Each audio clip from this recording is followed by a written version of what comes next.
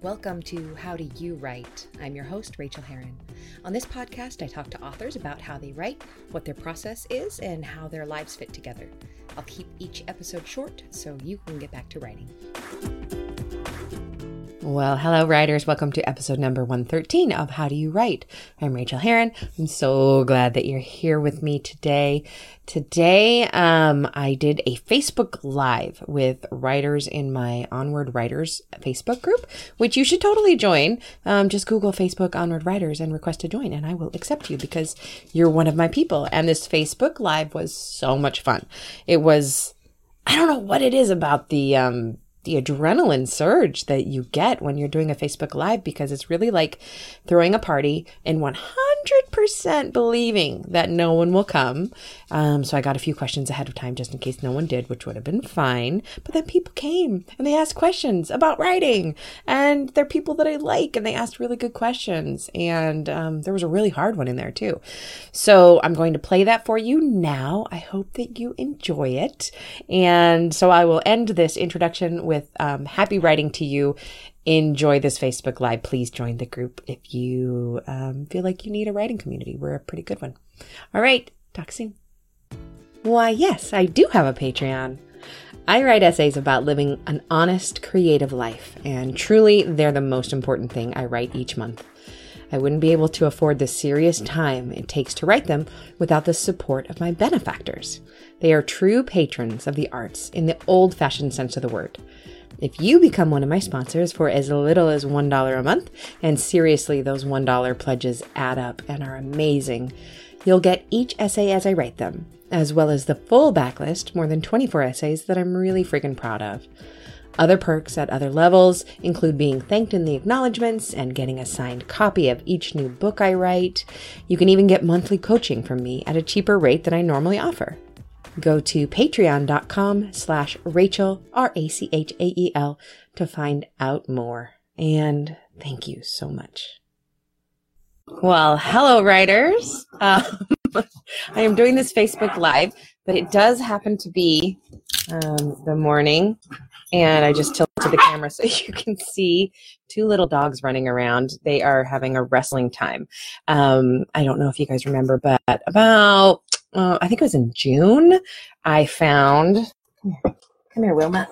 I found a little dog. So if you're on the camera, here we go. This is the little dog that I found. She was named Molly. We named her Molly, but she got adopted by two men. She has two daddies now. And good morning, Laura. Goodness, she likes to lick my ear. And so they're out of town. She's having a wonderful, wonderful life. But they're out of town this weekend. So I have Wilma back. Her name is now Wilma. And for those of you tuning in, you will hear her, Wilma, and my dog Dozy playing really hard, and they growl and bark, and that's just what they do. And it's wonderful for Wilma to be here because it gets all of Dozy's energy out and all of Wilma's energy out, but they never stop making noise. So that's what you're going to hear in the background, or perhaps even see running around in the background as we chat. Good morning, Mary. Good morning, Lauren. Yes, she is cute. She is. Hello, Aparecida. I'm going to try it. Aparecida. I hope I got that close to right. So go ahead and let me have it in the questions. I love doing these Facebook Lives, but this one is especially just for writers. And I may port it over to the podcast. I may not. But I just want to talk to you guys about writing. So basically, I'm going to open it up to any questions you might have about the writing business, writing craft, writing industry, writing inspiration, money, anything you guys want to talk about. There's nothing off limits. I like for there to be true transparency when I am talking about writing to other writers, because I feel like there's a lot of mystery with a lot of the stuff that we do. So I want to demystify that process and straighten my necklace also in the same time. I've already gotten a few questions here. So I can go to those if you guys, Aparecida is from Brazil. That's beautiful. Thank you. Delphina is also here. Delphina. Mary says, my dog Benny is sitting right next to me and would love the doggy noises. Believe me, Mary, you will probably hear the doggy noises any minute.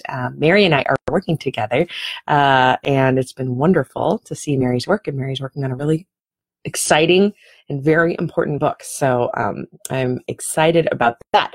So yes, throw in questions as you think of them. Otherwise, I'll just riff on these other questions that people sent me ahead of time because they weren't able to make the Facebook Live. Here's the first one from Jackie. And it's a big one. How do you make yourself write? I can seem to have all the best laid plans and I just don't get anything done, even when I go sit at the computer to make myself write. I make the time and I still don't do it. Jackie, you are not alone at all. That is probably one of the biggest questions I get from writers is just how do I get over this resistance? I would recommend reading The War of Art, speaking of resistance, by Steven Pressfield. It's a wonderful book and it really talks about how resistance is this enemy that we have to fight and we will always, always have to fight it. It doesn't go away. That's the bad thing, is it never goes away. If you have dozens of books out, you will still feel the same resistance. Sometimes you might even feel more. But the other nice thing is that it doesn't go away. Therefore, it's this known enemy and you know to expect it. I think for a long time, resistance baffled me because I kept thinking I was doing it wrong and that I would eventually figure out how to wake up and have no resistance. Therefore, when I did fail and showed up at the computer and failed and looked at Facebook or, got on Twitter or God forbid, went into my email and then suddenly my 2 hours to write are up or my hour is up and I didn't do anything, then I would feel like I failed again. Instead of just realizing that resistance shows up, resistance's job is to show up and try to keep you from doing any kind of art, not just writing. But in this particular case, we're talking about writing. So in fact, you're doing it right if you're feeling that resistance, if you get to the computer and you don't write. So I always talk about these tips and tricks. But if you haven't heard me talk about them, here goes. I would install something on your computer like Freedom. You can get it. I can't remember how much it costs, but it is worth every penny. I think it may be $15 or $20. Freedom.to. Then you can put your computer will still work, but you can take yourself off the internet for a certain amount of time. No matter what kind of writing you're doing, you do not need to be on the internet all the time if you're writing fiction or nonfiction. You can write for 45 minutes without having access to answer any of your questions. You should not be able to research anything while you're in the process of writing. Researching is something that comes after you're writing. It's your reward for writing. So I like to go to a cafe because if I stay at home, I will take myself off the internet and then I'll just go do laundry or, walk the dogs or something like that. If something crucial will occur. Yes, and we do have lots of squeakies in the house, so I might take the squeaky away because it's a brand new squeaky and it's very loud. So I go to a cafe where I can't do anything. I take myself off the internet without thinking. That's the thing. Don't let yourself think. Just take yourself off the internet. And then you just will get bored enough that you have to write. There's nothing else to do. Do not look at your phone. Keep it in your purse. Keep it in your briefcase. Do not look at your phone. Definitely illegal. But spend that 45 minutes or 30 minutes or a Pomodoro 25 if you want to do that and just do your writing. And celebrate getting crappy words. That's my biggest thing, is that the thing that keeps us from writing is often we'll write a sentence and it's terrible, or we'll write a page and it's terrible. And we feel that it's terrible. It's not really terrible, but we do feel that it's terrible. Later on, we'll discover that it is fixable and not that bad. But when that goes on the page, that stops us. And then resistance just starts laughing and saying, I knew it. I told you so. So the biggest thing is just to get crappy words on the page. Give yourself a word goal is what I like to do. And then stop when you're done. If it's, 500 words and you get 500 words done, great. Go enjoy the rest of your day. You have succeeded for today. So that's my best advice. Pamela's here. Hi, Pamela. Love my socks. Patty's here. Eva's here. It's so fabulous to have you guys here. Eva says, I have to hide my phone. Interestingly, I don't have to hide my phone. I don't like my phone very much. I pretty much have it on silent all the time, which drives my wife crazy. Literally. And I don't have any notifications on my phone. So perhaps, you know what? I just realized this. Perhaps that's why I don't have any attachment to my phone, because I don't get notifications of emails, tweets, Facebook. The only thing that pops onto my phone are texts, and I hate the sound of a text. So again, it's always on silent. So I don't have that dopamine reward system with my phone. But if you do have the dopamine reward system with your phone, leave it in another room, like leave it in the bathroom and close the door when you're doing your writing. Definitely put it on silent. People will survive for 45 minutes without you, hopefully. And the other thing I would recommend is getting rid of notifications on your phone. You can still open Twitter and look at all your notifications. You can still open Facebook. Keep the texts on because obviously people in your real life need to contact you. But otherwise, take all notifications off your phone. It's liberating. It's awesome. Laura says, how do you know what to put in your newsletters? I don't want to just sell to my list, but I'm stumped on what to say to them. This is a huge question. And it is dependent on the writer. But for me, people join my newsletter for the fiction and the nonfiction I write because they like my voice, because they want to hear more of my voice. So I give them my voice. I talk about my life. That is something I'm really comfortable doing. I don't mind. I don't not mind talking about my life. I love talking about my life. I love taking things that happen to me and turning them into little stories and sharing them with people. But I know that's my tick. That's my thing. That's my shtick. That's what I do. So some people are a lot more private. So in that case, I recommend mining your life for those little funny or poignant or meaningful things that happen, just little things, and choosing what you're comfortable with sharing. Because you writing about yourself is what your readers care about. They also want to know what book you have coming out. They really want to know when you're putting out a book. But other than that, they don't need to hear sales stuff from you. They want to hear little things that you care about, the things that you can feel comfortable sharing. And they want to hear when your next book is coming up. They probably want to see your cover reveal. But much more than that, they don't want to hear. And the nice thing is just remember that the unsubscribe button is your friend. The people who unsubscribe from your newsletter are the people who are not your core audience. They're not your true readers, and you shouldn't have them in your list anyway. So I always congratulate myself when I get unsubscribed, which happens all the time. It's just a cost of doing business with newsletters. But one tip I'll share with you for newsletters, and something I do when I'm really feeling like I have nothing to say, is I'll just go through my Kindle and see what I've read recently and what's something that I've loved. And I will, this is a good trick. And I will give that book away. I'll basically write a little review for it. I will give it away to somebody on the newsletter. In the newsletter list, and in the open line, I'll say something like, did you win the free book? And then after my text, I put the little review of the book, and then I say, and Karen Edwards, you won. And Karen Edwards, if you're on my list, I thought I was making those words up, but as soon as they came out of my mouth, they sound familiar. So I'm not talking about you. But and the nice thing, here's the trick. I say, Karen Edwards, you won. I do pull a random name off of my mailing list. And then I say, please contact me, reply to this email, and I'll send you the book in your format. I offer to send it from their independent bookstore. And sometimes when people win, I'll call the independent bookstore. I'll have them order it. I'll give them my credit card, and then they come in and pick it up. Or they can get it in Kindle or Kobo or iBooks or whatever form they want, or have it mailed to their house. But I would say 40 to 60% of the time, Karen Edwards doesn't see that. Her eye doesn't get all the way down. So what you're getting from that is goodwill from people reading your list, knowing that you're amenable to giving away books and you're cool that way. And sometimes you don't have to send it. So, because that person won and she didn't claim it. So you should always read my newsletters is what I'm saying. That's a nice little thing I like to do. Let's see. Stephanie says, can you talk more about character wounds and developing characters that fit the plot? I love character wounds. I often talk about Michael Haig's method of creating characters. And I'll just do it really, really quick. But if you ever can take a class with Michael Haig, he also has books out. He's a screenwriter, and I just think he's brilliant about this. So your character needs to have a wound, preferably that happened in early childhood. It can be exacerbated by something that happened as a teen or as a young adult, like, the first heartbreak or, their first boyfriend dies. But it's even stronger if the wound happens in early childhood. Say, like, their father takes off and never comes back. Let's just use an easy one. So their father is a female character. Their father takes off and never comes back. She develops a wound around that.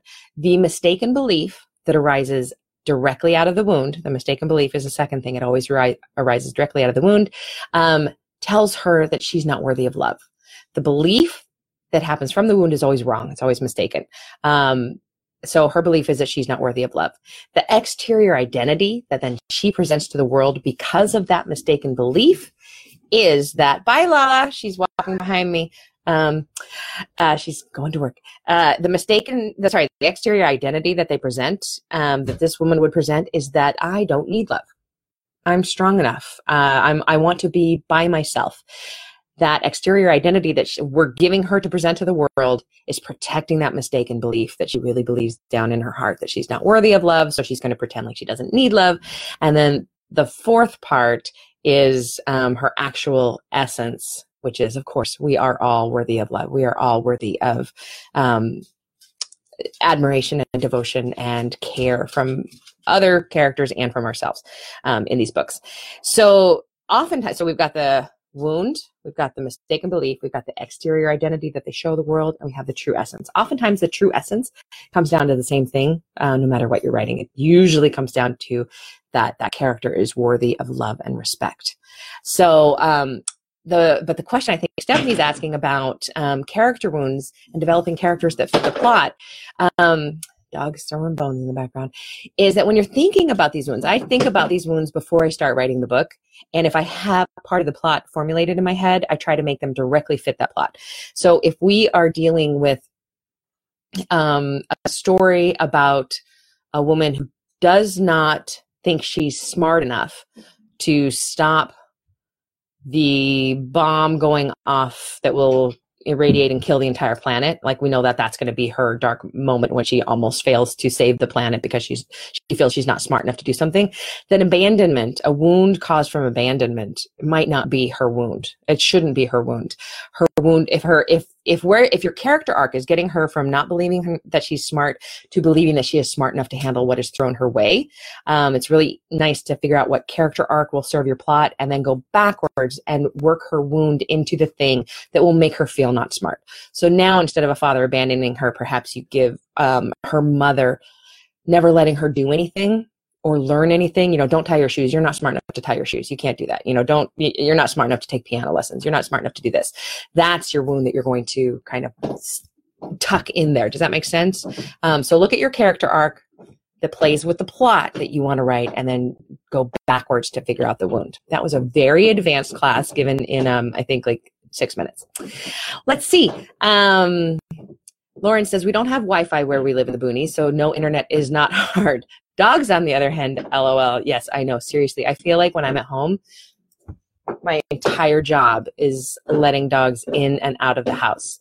That noise is Molly chewing on a bone on the hardwood floor. The entire room is covered in a rug, but she chooses to put on the one part of the floor that is available. So Aparecida says, I really like your interviews. You always invite writers from all racial, ethnic backgrounds. How do you think about your writing summits? How many people subscribe usually for each course? There's a lot in there. Thank you for the compliment about my interviews. I really try hard to represent the world that is around me when I am doing my interviews on my podcast. How do you write? How do I think about my writing summits? I'm assuming you are talking about my retreats, where I take people. Usually I open a list of a number of people who can go on my retreats. Like for the Venice retreat in April, I can only take 16 because that's all the teaching room that I teach in Venice will handle. So I open it up, and the first 16 people to apply get it. And so that's how I do that. How many people usually subscribe for each course? As many as can fit in the retreat, or if it's one of my courses at school, like at Stanford or at Berkeley, they set the limit. And if it's one of my online classes, right now I only have one, but I plan to have more soon. I'm going to do how to write your novel and how to revise your novel and how to choose between traditional and self-publishing. That's all coming soon, hopefully. Then those are online courses, and as many people can take the courses as I would like.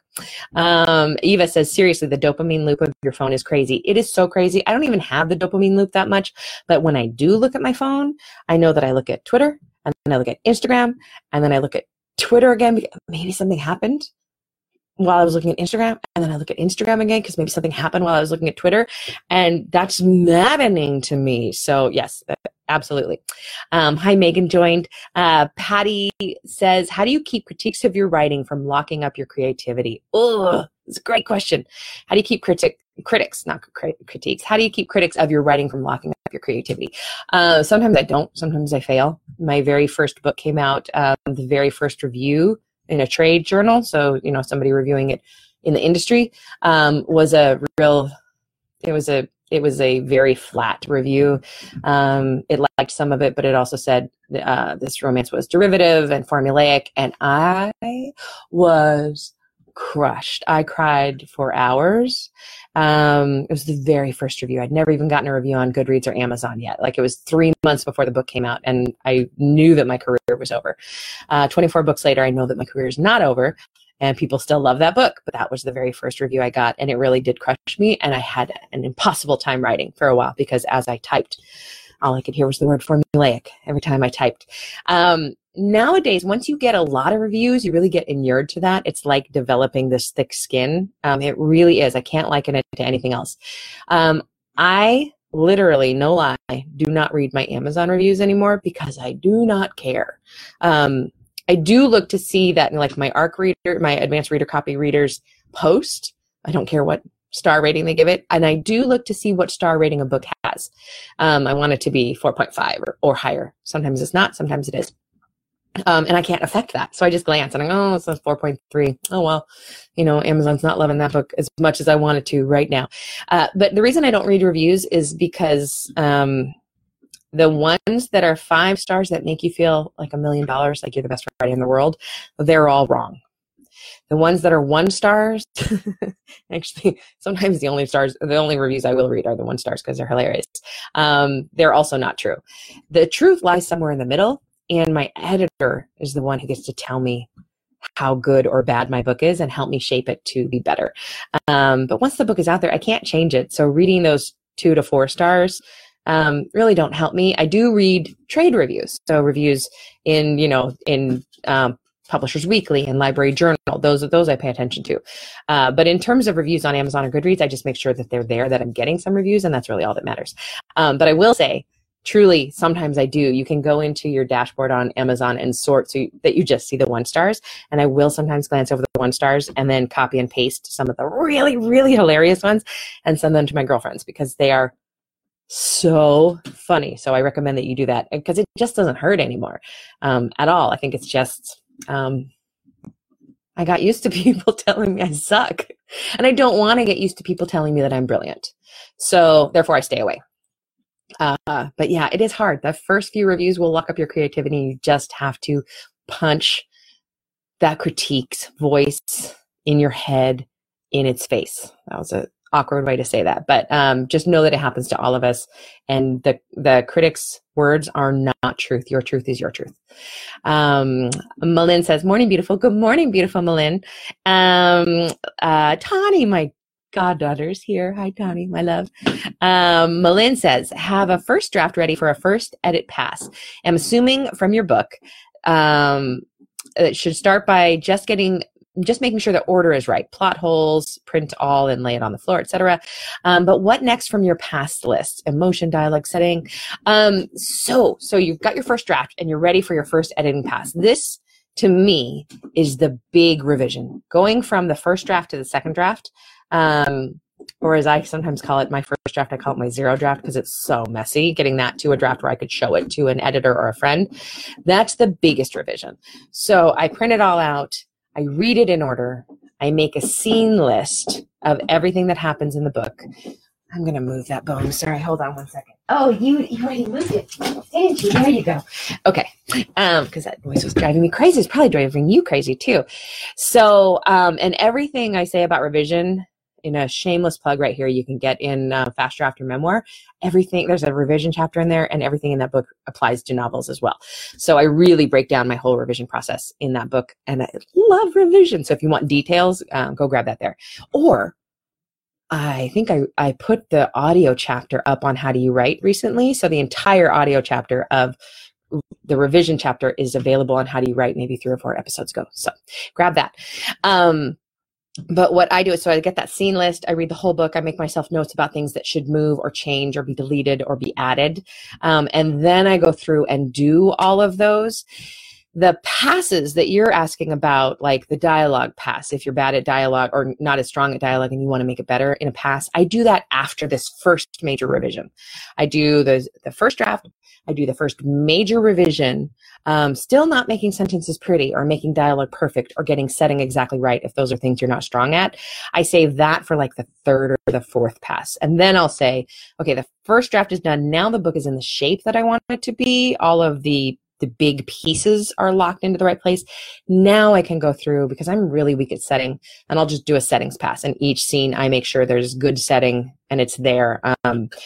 It's not worth me doing that earlier if those pieces are going to move. And there's no use in putting a setting into a scene that I'm going to ditch and throw out because it wasn't the right direction. So I wait until the book is in everything's in its place, and then I start doing those passes. Good question. Aaron says, any tips for dealing with unsupportive spouses? Oh, no, significant others. I haven't written a syllable since near the end of Nano 2017. Oh no, I can hardly breathe. When she lost her shit on me for all the time I was spending on that Nano crap, and it was so horrible, I haven't been able to pick it back up for any story. Aaron, my heart is breaking. The fact about writers, and this is something to be really conscious of, is that almost anything can break us at any time, which is why I'm really careful about critique groups. I don't often recommend critique groups. I recommend critique groups for encouraging you to do your writing, but not to critique it, because the wrong sentence from somebody can break it. In the worst cases, family members that you love, especially spouses, can break your heart harder than the people in your critique group. So, Aaron, you're dealing with a very, very difficult situation. That would break my heart. So you are not overreacting by being not able to pick it up. For you personally, I would recommend getting into a writing group, and I mean any writing group, even a critique group. Look up meetups in your area, meetup.org. I can't remember what site it's at, but go to some writing meetups, talk to people, try to form a connection with at least one person. I know that's hard for introverts. We all hate that. But for you, I think it's essential. You need somebody that you can talk to face to face and tell them about this, and send your work back and forth, not to be critiqued again, but to establish that you're writing. Basically, you're going to be looking for somebody to say, Aaron, I need 400 words from you by the end of the week. You have to do it. And they can be crappy. And I would, don't judge for this, but I would not tell your wife. I would, Elizabeth Gilbert has this thing on her podcast, Big Magic. Yeah, that's what it's called. Or Magic Lessons. I think her podcast is called Magic Lessons. And she talks about, have an affair with your writing. I think that might be the only way to get away with it when you're this heartbroken from what your wife treated your work as. Keep this from her. This is a big secret. Dart off into corners and have a sweet, mad, passionate affair with this writing that you're doing in the corners of your life, in the 5 minutes that you can still hear and the 10 minutes that you can still hear, and send it to somebody. If you can't go to a meetup in person, you're obviously inside my Facebook group, Onward Writers. Put a plea there for somebody to be your accountability partner. You need an accountability partner, and then you need to write crappy words. Just awful words to start writing again, and then you can revise them later. But you have a terrible problem. I'm sorry that happened to you. I'm sure that your wife is a lovely woman, but I'm really mad at her for doing that. So you need to have a writing affair with your own work. I'm super excited about that. Megan says, do you revise a first draft with multiple passes or one big one? I'm revising now for the first time, and it's so hard. Any other revision advice? Yes, again, go listen to that podcast 3 or 4 episodes ago. That's exactly how I do all my revisions, and it will break it down for you. And it's so fun. Revision is where the magic is. Again, to people who are joining right now, I have the dog that I rescued, Wilma. She's back with us for the weekend because we're watching her, and she plays really hard with my dog Dozy, and they're very loud. So, Megan says you're answering this. Yes. Yes, and Megan says to Aaron, I'm so sorry. It is awful. Okay, so questions that I got from other people. Amanda says, I'm close to my goal of self-publishing my first book by the end of the year. No pressure. I'm not expecting much. It's more for learning the process and how to let go. But I'm thinking of doing something big to commemorate, like my first tattoo. How did you celebrate your first book, and how do you do it now with a new release? What a great question. You have to do something to celebrate. You have to do big things to celebrate. A tattoo is a great idea. I do not recommend getting a tattoo of any words in the book because I've known I want to say 5 or 6 people now who finish a book, get a line tattooed from the book on their body, which is a beautiful idea, but then the book doesn't get published. Oh no, that squeaky has to stop. Excuse me. Too much squeak, too much squeak, too much squeaks. You guys are really in on the background writing process. There are 100,000 toys on the floor here. They don't need the squeakies until we get off the phone. I have no idea what I was saying. Oh yeah, celebration. So maybe not words from the book because that often changes. And what if you did sell the book to a traditional publisher and they made you change that line and now it's a line on your body? So, but a tattoo, I love tattoos. I've got tattoos. So I think that's a wonderful idea if it's writing related. What I do personally is I buy a pair of very expensive shoes. I'm not even a shoe person. I don't have 100 pairs of shoes. I probably have 12 pairs of shoes. I'm not a collector of shoes, but the shoes that I do like are extremely expensive. I like Fluvogs, and they are generally $350 a pair. So when I sell a book, not when I finish a book, because sometimes you don't always sell the book, but for me to justify that expense, when I sell a book, and it's going to be published, then I allow myself to buy a pair of shoes. But other people do this. My friend Sophie does this when she's writing a book and she's having a hard time finishing it. She'll buy herself a present that she really, really wants, like Fluvogs or whatever she's into at the moment. And then she wraps them, and then she puts them somewhere where she can see it when she's writing. And when she writes the end, she gets to unwrap the present from herself.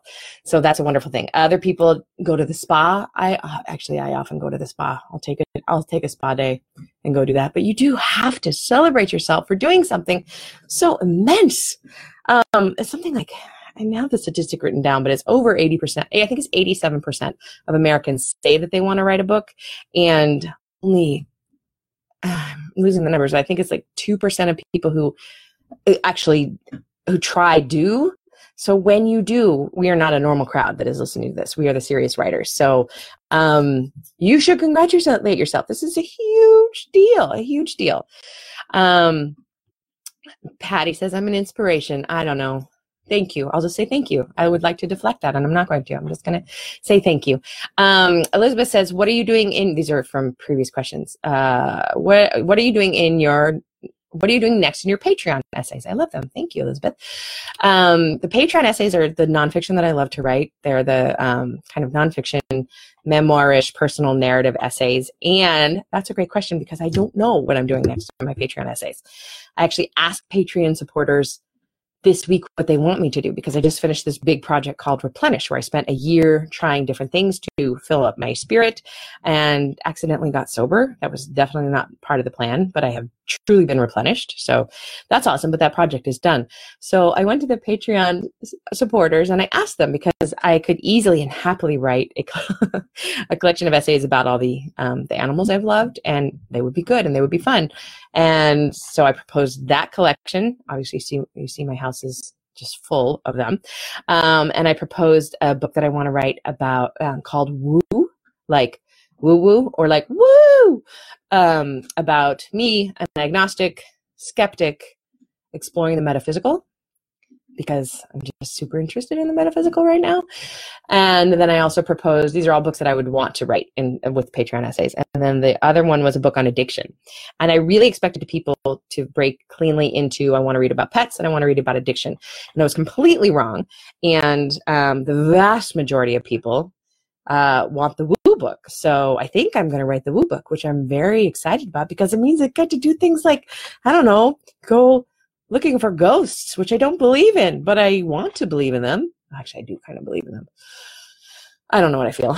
That's why I want to write about this stuff. I want to get my fortune told. I want to get my astrology chart done. I want to explore more with tarot. I want to go to churches of all different religions and see how my heart feels. And I want to pray pray and I want to experiment and I want to meditate. And basically I'm a middle-aged California woman, aren't I? But I'm a writer too, so that makes it even more fun. So, Mary says she has a Louis Vuitton purse picked out as a reward for the day I should ever sell a book. I love that, Mary. I went to Tiffany's in New York. After I'd sold my first book, I sold my first 3 books to HarperCollins. I went to Tiffany's in New York because Breakfast at Tiffany's is just one of my favorite movies of all time. And I looked at rings and I picked this circlet ring, and the woman got out her Tiffany, the salesperson got out her Tiffany business card and wrote on the back which ring it was and how much it was. It was like $5,000. But I keep that in my wallet. I keep it in my business card wallet. It's always on me. And the day that I hit the New York Times bestseller list, I will go to Tiffany's in New York and I will buy that ring or something approximating it, because I bet they change their rings every season. And that was in 2008. So 10 years ago. Still hasn't happened.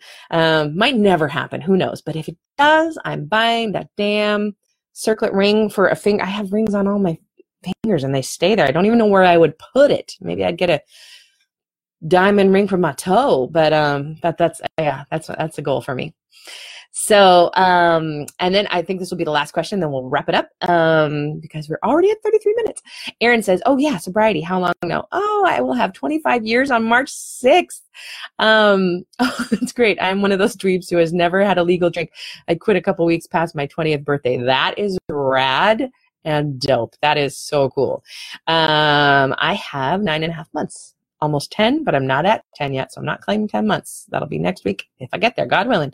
But I have 9 months. It's literally the best thing that's ever happened to me. I'm so glad that I realized that I had an alcohol problem, because fixing it has helped my entire life in every way, and I had no idea that would happen.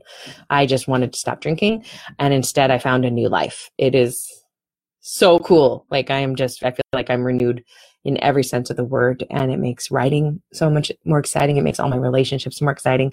It is so cool, you guys. So that's why I'm kind of really open about it, because it's so great. And I wasn't one of those alcoholics who was living in my car and lost my house and lost my job and all that. I was just a normal, boring, everyday, pass out on the couch alcoholic while watching Netflix, which, I think is really a more common story. So I do like to talk about it. And it was some bull crap, and I'm out from under that. And I hope and pray that I will always stay out from under that, with the help of great recovery programs. So that's so fabulous. And thank you for asking. Melinda says, I know I said I was ending, but she says, oh yeah, on the next essays, any chance you could let us know a month ahead what the month's exploration is, so we can do a parallel discovery for fun? I love that idea. I love it so much. I'm going to try to do that. The only problem is sometimes during a month I'll switch because whatever I chose wasn't resonating for me, but I can let you know if I switch. So I think I will do that. I will take that advice. If I forget, will you remind me? You know my brain. Stephanie is doing Dry-Cember this month. Awesome. You're being dry with me. That's perfect. Lauren says, congratulations. Thank you so much for doing this today. Or you didn't say so much. I accidentally put that in. You really said thank you for doing this today. You're welcome.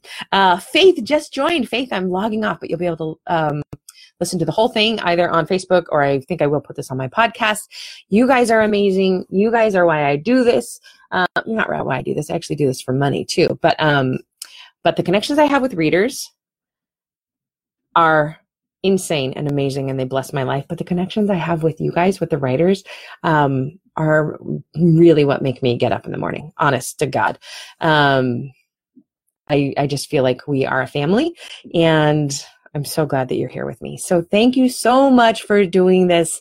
Please keep me posted on all your endeavors. Please listen to How Do You Write? Please make sure you're on my email writing list. Is just for writers, which I haven't actually sent a writing email out for a couple of weeks. I apologize for that, but you can get on that at rachelherron.com/write. And I wish you very, very, very happy writing. Thank you for doing the Facebook Live, because I was pretty sure that no one would show up, and that's why I got questions from people ahead of time. So love you all. Thank you. Thank you so much. Bye. Thanks so much for joining me on this episode of How Do You Write? You can reach me on Twitter, Rachel Heron, or at my website, rachelheron.com. You can also support me on Patreon and get essays on living your creative life for as little as $1 an essay at patreon.com/Rachel, spelled Rachael. And do sign up for my free weekly newsletter of encouragement to writers at rachelheron.com/write. Now go to your desk and create your own process. Get to writing, my friends.